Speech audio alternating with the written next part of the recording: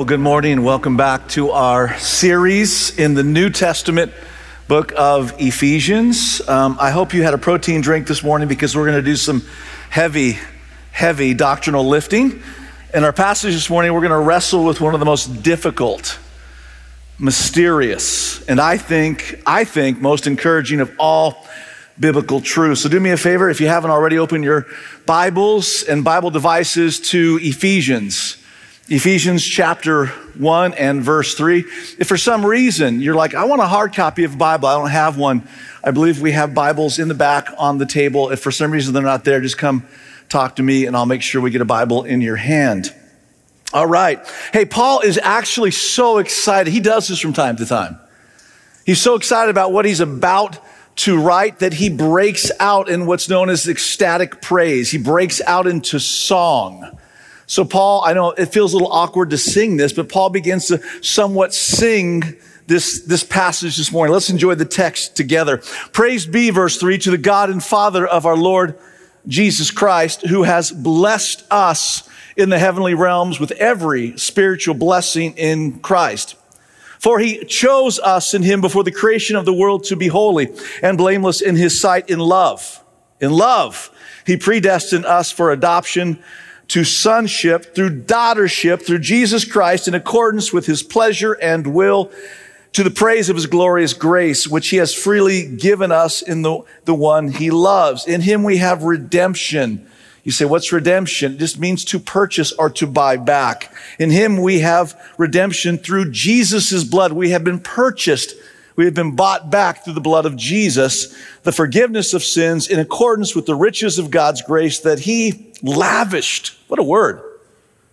Lavished on us with all wisdom and understanding. He made known, verse 9, to us the mystery of his will according to his good pleasure, which he purposed in Christ to be put into effect when the times reach their fulfillment, to bring unity to all things in heaven and on earth under Christ. Verse 11, in him we were also chosen, having been predestined according to the plan of him who works out everything in conformity with the purpose of his will, in order that we who were the first to put our hope in Christ might be for the praise of his glory. And you also were included in Christ when you heard the message of truth, the gospel of your salvation. When you believed, you were marked in him with a seal, the promised Holy Spirit. Verse 14, who is a deposit, guaranteeing our inheritance until the redemption of those who are God's possession, to the praise of his glory. Amen. And you're not going to believe this, and Paul is known for this, but this is one long sentence in Greek. 202 words, a sentence that theologians love and English teachers hate. One long, spirit-inspired, run-on sentence. But I love this passage. It speaks to our identity as children of God. It talks about being in Christ or under Christ or through Christ 6 times. This is the theme. Kevin's going to really hit this hard next week. This is the theme of the book of Ephesians. Beloved, we're in Christ. We're in Christ, right? The more I read it, the more I am encouraged about my own salvation and what it means to actually be a son of God. Now, just a reminder, remember Jim's challenge for us. Read the book of Ephesians once a week. It'll take you, depends on how fast you read, I'd say 20 to 25, maybe 30 minutes, 6 chapters, not real long. But I promise you, and I don't make promises very often, but I promise you, if you do this, you will be encouraged. You'll be challenged and you'll be blessed. Okay, some review of what Jim said last week. The book of Ephesians is considered to be one of Paul's masterpieces. Why? Because he packs everything essential for us to know about the Christian life in 6 short chapters. The first 3 chapters are filled with truth, with doctrine about who God is and what he has done in the gospel. The last 3 chapters offer some of the most practical instruction we'll find anywhere in the Bible. The importance of what does it mean to be filled by Holy Spirit? Forgiveness, marriage, conflict management, family, workplace relationships, spiritual warfare, prayer, and a host of other day-to-day issues. But that's partially where people read it wrongly. Here's what they do. They treat it primarily as either a book of doctrine or a book that's practical, and really it all works together. Ephesians was written first and foremost, however, as a survival manual for a church in a very hostile environment. Does that sound familiar? As Jim said, Ephesus, modern day Turkey, was one of the most impressive and intimidating cities of the ancient world. It was on a seaport right at the intersection of Europe and Asia, which made it one of the main trade hubs of the Roman Empire. It was cosmopolitan. It was multicultural. Religiously, it was like a buffet. The city housed 50 different temples, including the largest temple of the ancient world dedicated to Artemis, one of the 7 wonders of the world. Sexual immorality was a literal industry. Most of the temples offered some kind of prostitution as part of the worship ritual. What happened in Ephesus stayed in Ephesus, right? All this to say, it was not a Christian-friendly place, which is what makes this letter so timely and relevant for us. Most of us are in environments not friendly to Christianity. All of us can definitely, can you sense the shift in our culture? For some of you, that's your school or your workplace, or maybe even your family. For some of our global workers who are around the world, they're literally in places where it is illegal to live out your Christian faith. So this morning we're going to dive into this book because it will show us how we can survive and thrive in those places. But before we do, here are 2 questions that every so often we're gonna want you to ask yourself. And we'll bring these up every so often as we're going through the book of Ephesus. Number 1, how is God making us into a new people? We'll see a lot of that this morning. And then secondly, how do we partner in his creative work? So here we go. Paul opens up this letter with a concept that many of us find difficult. Write this word down. I didn't even put it on the screen because I know it would trigger some people. Predestination. Predestination. Verse 4, again, for he, God, chose us in him before the creation of the world to be holy and blameless in his sight. In love, underline that, in love, verse 5, he predestined us for adoption to sonship through Jesus Christ in accordance with his pleasure and will. Verse 11, let's skip down. In him, we were also chosen, having been predestined according to the plan of him who works out everything in conformity with the purpose of his will, which raises all kinds of questions, but I want to highlight 2 this morning that I know are running through your mind. Number 1, what about free will? Number 2, why does God, it seems like he chooses some people and not others? Those are great questions. We'll deal with those in a minute. But before we go any further, let me give us a rule that we struggle with in our culture. Because we have a phone with the internet, we think we know all things, don't we? If a pandemic told us anything, it's that we're the smartest people in the world and we have all the answers, right? But let me start us with this. This is really important. This is kind of a rule for approaching the Bible. There are some things about God that we'll never fully understand. Here is a verse that has really helped me out. Deuteronomy 29 and verse 29. The secret things belong to the Lord our God. And immediately, like, tell me your secrets, God. I think he'll unpack those over eternity. Jim, again, is going to be talking here in a few weeks about God lavishes his love on us eon after eon after eon after eon. And I think we'll learn about a lot of those things, about all those things. But the things revealed belong to us and to our children forever, that we may follow all the words of this law. I mean, do you see that there's a distinction between the secret revealed things and the secret things? Thus, and I want you to see this behind me, our responsibility is to believe and obey what is revealed, not to figure out all that is hidden. And that some things remain hidden really aggravate a lot of theologians and lay people who insist on having it all figured out. I love this quote. I'm going to paraphrase it by one of our early church fathers. He said this. This is such a great quote. He said, it's good to talk about predestination. Hey, but let's take care of the orphans and widows first. Can I get an amen? I mean, I was in seminary. I enjoyed it. I loved it. I called it my angry Calvinist years, okay? And I still have some of that. We're going to talk about that. But I would talk to a lot of my buddies, and man, they were just consumed with this. I'm like, hey, what about sharing the gospel? And they just kind of went quiet. No, I just want to talk about the hidden things all the time, nonstop. You ever have a friend like that? You're like, come on, really, please. Remember, we're talking about God.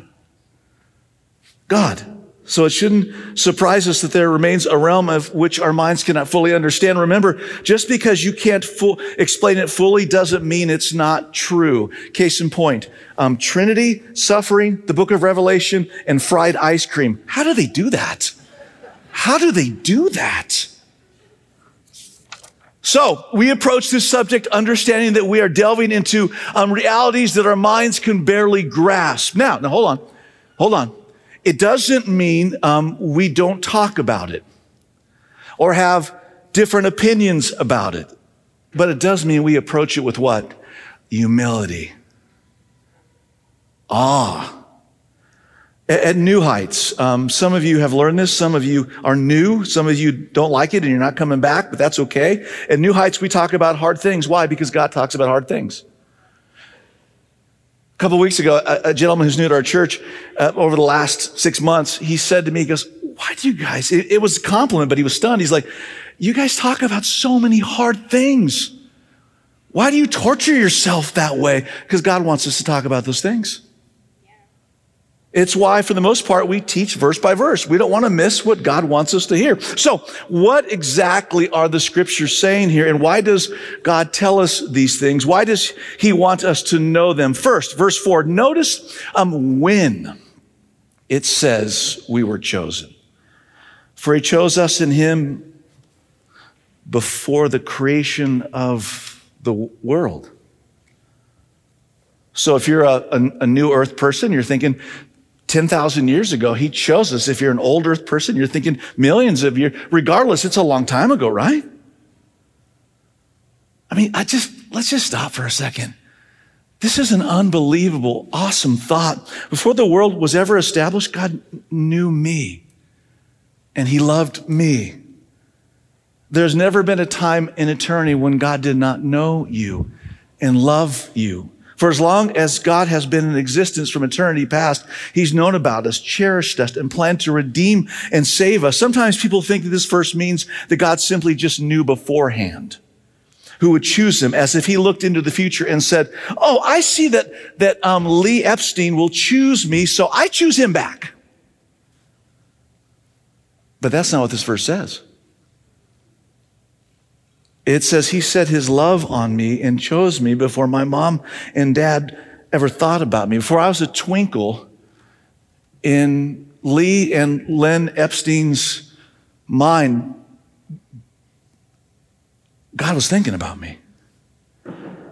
From verse 3, when the process of our salvation begins, to the end of verse 14, God is the one taking all the action. I want us to take a quick look at the blessings of salvation in our passage. He chooses. He predestines and adopts. He bestows grace. He redeems. He forgives. He lavishes. He makes known. And he purposes. He unites together in Christ. He works. He seals. Did you notice something? Besides, it's Trinitarian. All these passages involve God the Father, God the Son, and God the Holy Spirit. But did you notice something? It's all God. Well, what do? We listen, we receive, we believe, we hope. We listen, we receive, we believe, we hope. We listen, we receive it, I believe by faith, and I put my hope in it. It's amazing. You say, wait a second, what part of salvation are we responsible for? Here's what I did. I did all the sinning.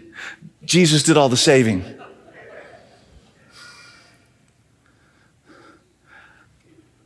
Remember one of the sins of the garden, but the main one was the serpent going, don't you want to be like God?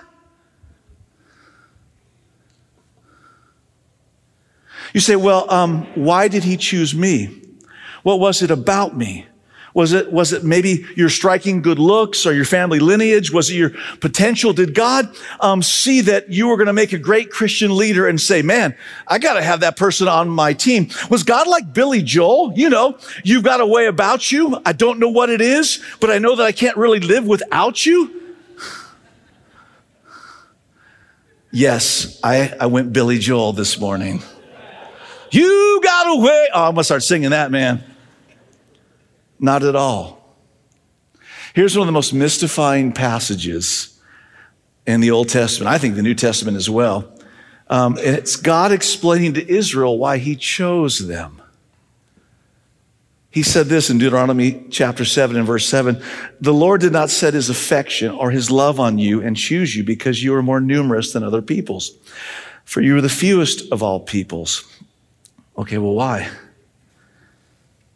Because the Lord loved you.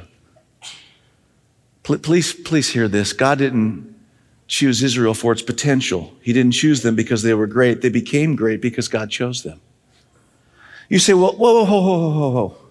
Lee, maybe it was that I wasn't as sinful as other people, that God saw that deep down I had a good and teachable heart. We keep coming back to us, don't we? That's what the devil wants us to do. Just keep bringing it back to you, baby. It's all about you. Look again, Deuteronomy chapter 9 and verse 6. Moses, through inspiration of the Holy Spirit, is carrying this theme forward. God says, understand then that it's not because of your righteousness that the Lord your God has given you this good land to possess. Well, it's not? No. By the way, you're stiff-necked. In other words, it wasn't your good heart either. Actually, your heart was even harder than most. In chapter 2, which Jim will cover in 2 weeks, but let me just touch on it. Paul explains you were dead in your trespasses and sins. Dead is dead. There's not levels of dead. There's no such thing as mostly dead. You're either dead or you're not. Jesus did not go around Palestine saying, there's some life in that one. Does he still have a pulse? Let me check. Okay, maybe I can raise him. No, when Jesus rose people from the dead, they were dead. They were fully dead. God didn't choose us because we were lovable. In fact, again, in chapter 2, Paul is going to tell us that sin had made us God's enemies. He calls us sons and daughters of disobedience, objects of his wrath.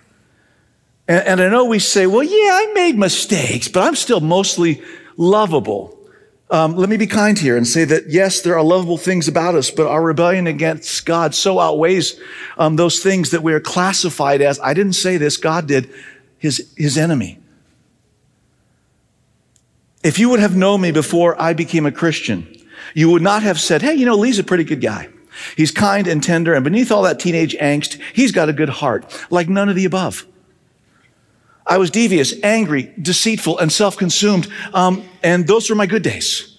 Those were my good days. I had no desire for God, the things of God, or anything holy. I got in trouble all the time. I got my friends in trouble all the time. I was just trouble. Just trouble. So what was it then about us that caused him to choose us? And this is the mystifying part. Let's go back to Deuteronomy chapter 7, verse 7 again. The Lord did not set his affection or love on us and choose us because, we're more numerous than other peoples. He's talking about Israel. But why? Because the Lord loved us. He loves us just because he loves us.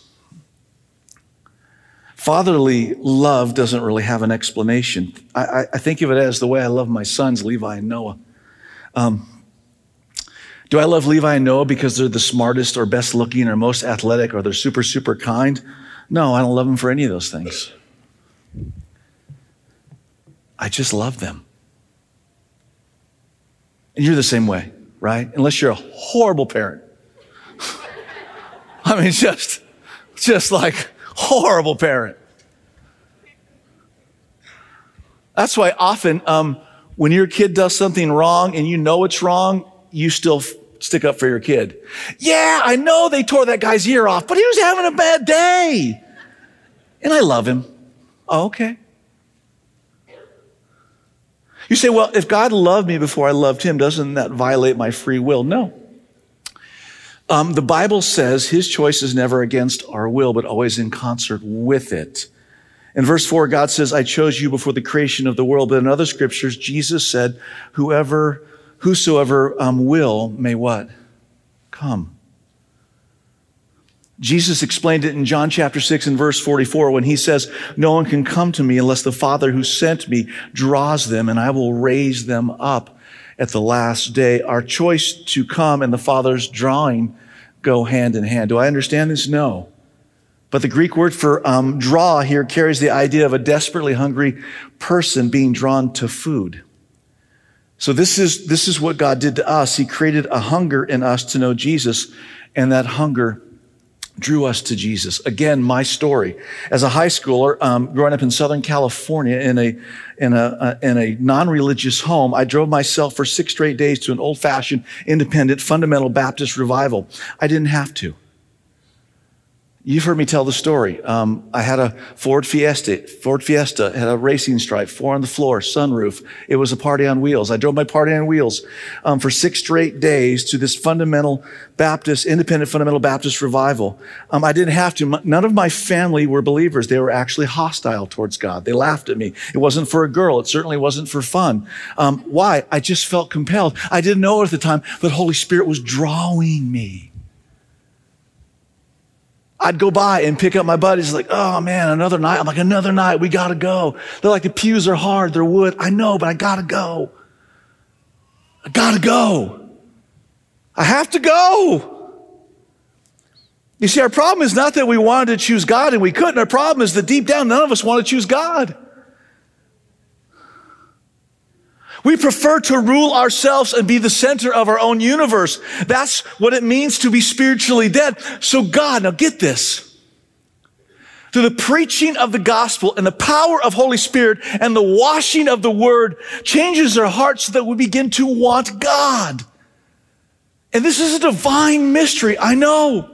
You want your mind blown? Here's some homework. Besides reading Ephesians, here's my homework for you. Go home today and read another letter from Paul to the Romans chapters 9, 10, and 11.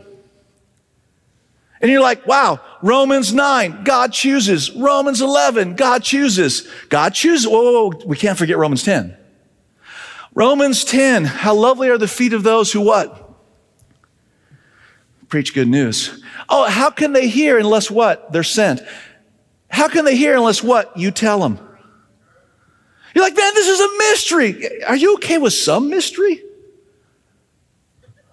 I am.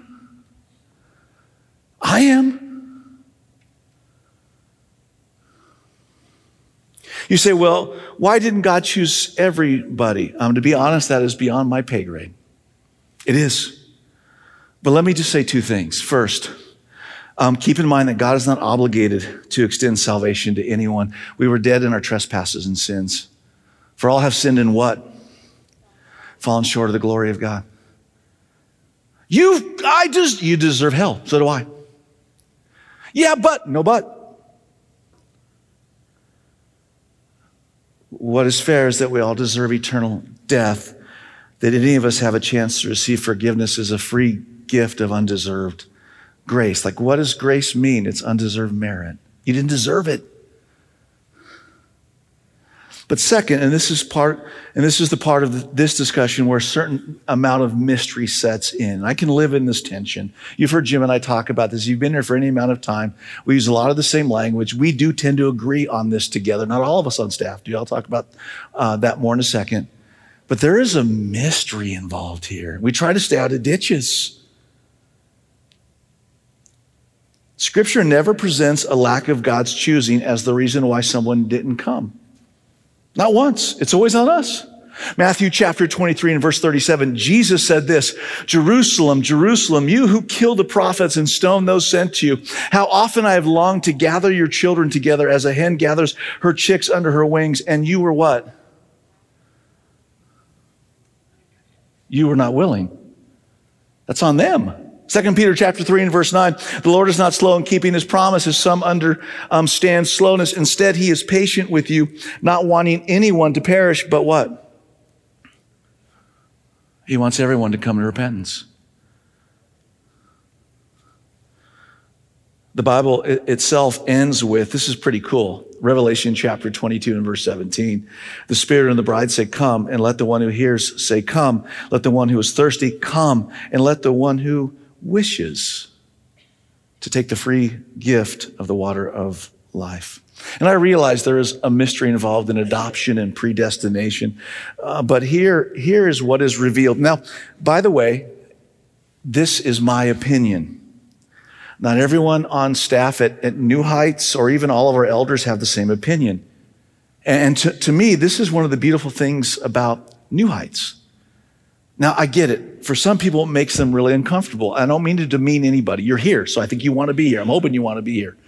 But for some people, it's like, just tell me what to think. Right? Or just, I want to go to a place that has confirmation bias. I believe it. They believe what I believe. I'm good.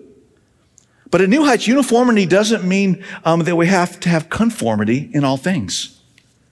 At New Heights, we can be unified without all of us having to believe the exact same thing on what I call second order issues. Right?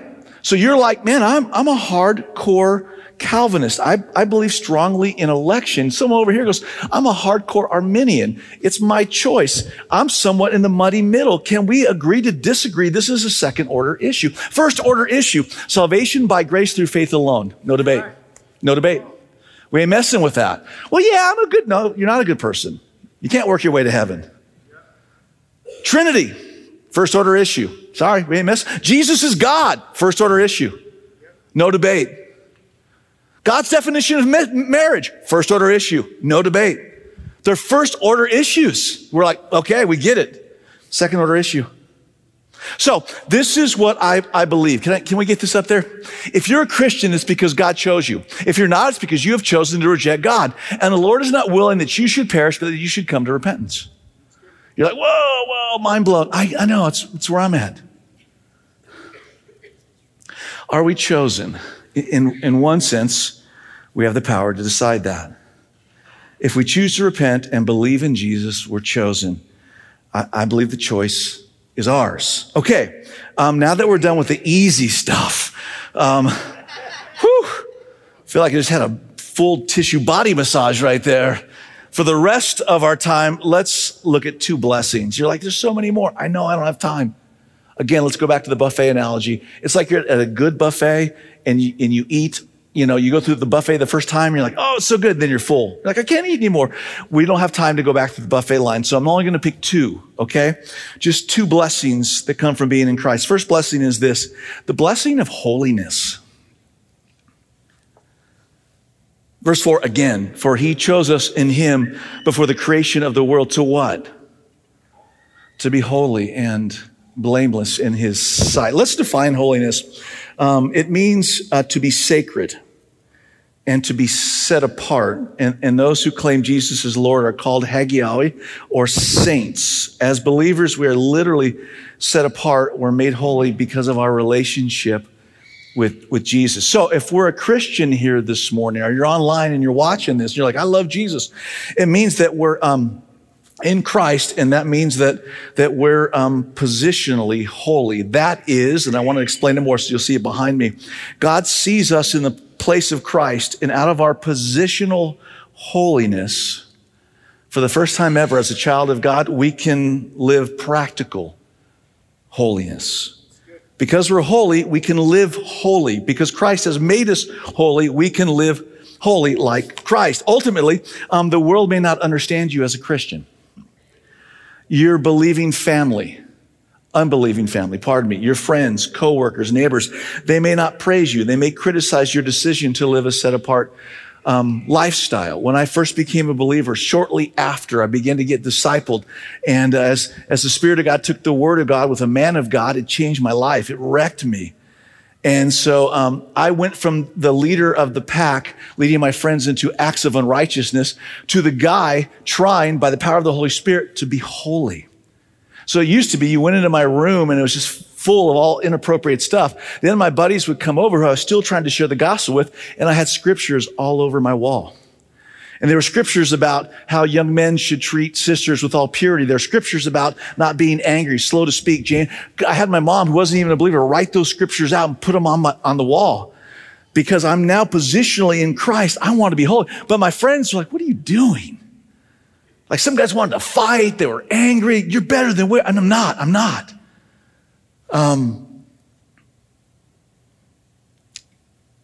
They may mock your sacred values, but ultimately we live for an audience of one.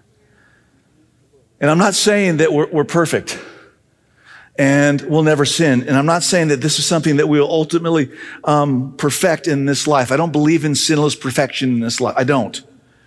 But it's something that we can make progress in this life. Christ is our holiness, and he makes us holy. And here's how this changes everything. If our identity is in Christ and he has made us holy, you ready for this? It changes our activities.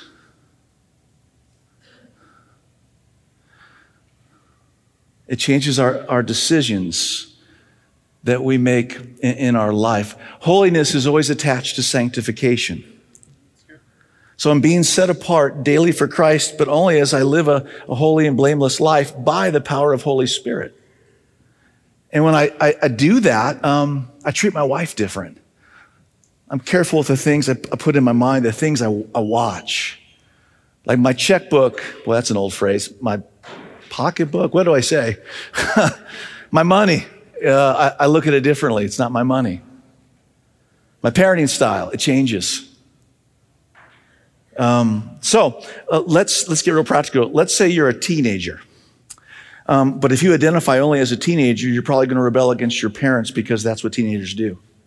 But if you're a teenager in Christ, Christ has made you holy. You should be one who's compelled by the love of God to act in a way that is holy. Let's say you're a college student, but you identify only as a college student. Well, then you're going to get drunk and break commandments and act foolishly, because that's what college kids do. But if you say, no, I'm a college student in Christ,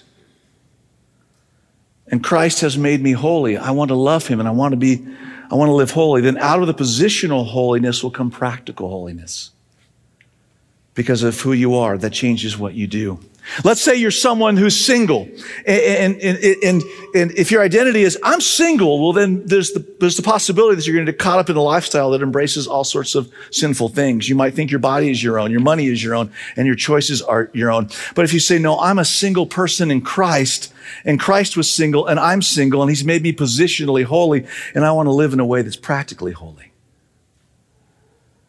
that identity will change your activity. Does this make sense? Yes. Are you tracking? So oftentimes our identity is this. This is what happens, and the devil loves this. Well, I'm a teenager. I'm a college student. I'm single. I'm married. I'm divorced. I'm a widower.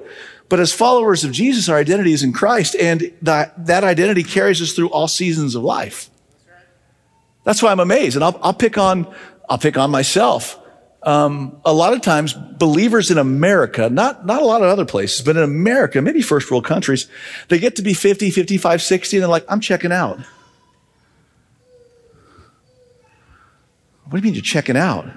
The best of who you'll ever be comes right now, because you have all this wisdom, all this experience. You're checking out. Yeah, hitting a beach, hitting a condo, hitting the lake house, hitting retirement. You're checking out? If your identity is in Christ, you don't check out. If your identity is in, I'm retired and I worked 30 years. Well, okay.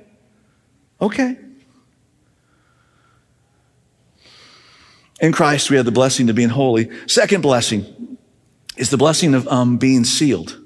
Hey, full disclosure here. This might be awkward because you might be sitting next to someone who can do this. How many of you would like an inheritance? Raise your hand. What do you? No, I don't want anything. Not me. Here's what's really cool. God has an inheritance. God's a father, and we're his children. We've been adopted into his family. He loves all of his kids, and so he gives us an inheritance. This is interesting. My siblings weren't happy about it, and I wasn't happy about it either. It was inappropriate, but my father left me everything when he died. Everything went to me. He left me his boat, the boat he lived on. There it is, 47-foot Krogan yacht trawler. Had another small boat you could lower in the water. It had mopeds on it. The thing was incredible. It's probably worth a couple $1 million now. It's unbelievable. One little problem. The bank owned it. No boat for you.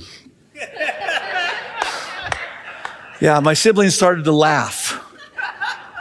He also left me, and back then it was pretty cool, a 1993 Nissan Pathfinder. It was tricked out to go what's called pre-running in Baja. Yeah, I know it doesn't look as great, but really it's great shocks, the whole bit. One little problem. The bank owned it. No SUV for you. My father left me all of his money. I want you to see that. Yes. Again, one little problem. All of his he had a bunch. All of his bank accounts were empty. Sorry, no money for you. So what did I actually get as an inheritance? I can say it in 5 words. Set it and forget it. He left me a Ronco rotisserie oven without the chickens. Without the chickens. I still use that every Thanksgiving. I use that oven. So what's your point, Lee? Even if someone leaves you all sorts of stuff and money, nothing wrong with that, it's still going to fade. It's all going to disappear. You can't take it with you to heaven. All inheritances, all earthly inheritances are fleeting. But get this. I love this about our God. How much does he care about us? Our Heavenly Father has left us a down payment for eternity in the person of Holy Spirit. Here's God's inheritance for his children. Verse 13, and you also were included in Christ when you heard the message of truth, the gospel of your salvation. When you believed, now get this, you were marked in him with a seal. So God put a seal on us. And I know this is antiquated, but it would be like a wax seal. And you'd put the wax, you'd melt the wax, you'd put the seal on a letter, then you would imprint that seal with your initials that said it was you, right? And then when the time came, only you could break the seal. Only you could open it up. So God says, I love you so much, I'm putting a seal on you, the Holy Spirit. And so when the day comes, when you stand before me in eternity, and I open up that seal, I go, you're mine. Holy Spirit guarantees that. When you believe you are marked in him with a seal, the promised Holy Spirit, who is a deposit, a down payment guaranteeing our inheritance until the redemption of those who are God's possession, to the praise of his glory. By the way, again, did you catch this? The entire Godhead is involved in these blessings. And what he says here is he is the guarantee of our inheritance. The what? The guarantee. He's the down payment until we acquire possession of it. What he says is once we receive the Holy Spirit, we are marked and sealed as God's possession. Thus, through the Holy Spirit, he causes us to be born again with a new nature, as a new person, with a new heart and a new mind and a new identity, to live by a new power, Holy Spirit power. And it's only the beginning. God says, not only I'm going to mark you with the Holy Spirit, I'm going to give you the ability to live out this life, the Christian life, by the power of me in you, the Holy Spirit. But then I'm going to make sure you finish until the very end. Philippians chapter 1 and verse 6. Being confident of this, that he who began a good work in you will carry it on to completion until the day of Jesus Christ. Okay. As the worship team comes back up, let me conclude this morning with 4 words that I believe summarize our text. And I want you to see this. It's real simple. God is for us. God is for us. He's for us. If you let it, this truth can speak to areas of your heart that are fuzzy or are uncertain about whether God is really for you. It can help quiet those fears that God is somehow sitting in heaven with his arms crossed, feeling disappointed about you. Being included means that God doesn't just like you, he loves you. That's right. And he has pursued you and initiated a relationship with you. He is a lover who pursued his bride. And we are so secure in him that he left us Holy Spirit as a deposit to guarantee that we'll be his sons and daughters forever. Thus, those days when we don't necessarily feel his presence, we can fall back on what we know to be true. through this passage, whether we feel it or not. Remember this. He chose us. He adopted us. He sealed us. He chose us. He adopted us. He sealed us.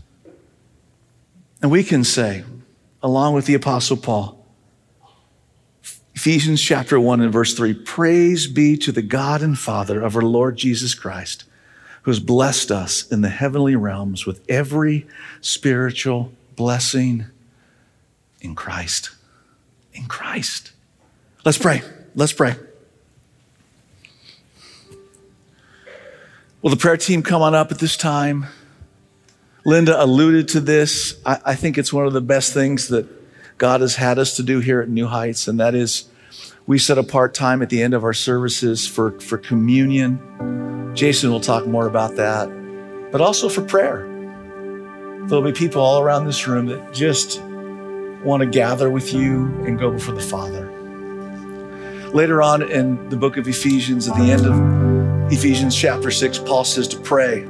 Pray in the Spirit. Pray all sorts of prayers. Don't stop praying.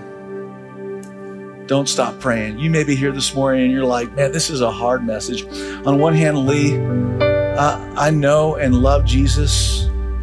I've been adopted by him, but I have family members and their heart is so hard. I'm going to encourage you to pray. Pray that God would break down those walls. Pray that God would bring a spirit of conviction. Pray that God would overwhelm them with his grace. Pray that God would make all their temples crumble, all their wells run dry until they find that their water, the living water in Christ and Christ alone. He can do it. He does do it. He will do it. Maybe you're here this morning and you're like, wow, that was heavy. But for the first time, I realize, I need Jesus.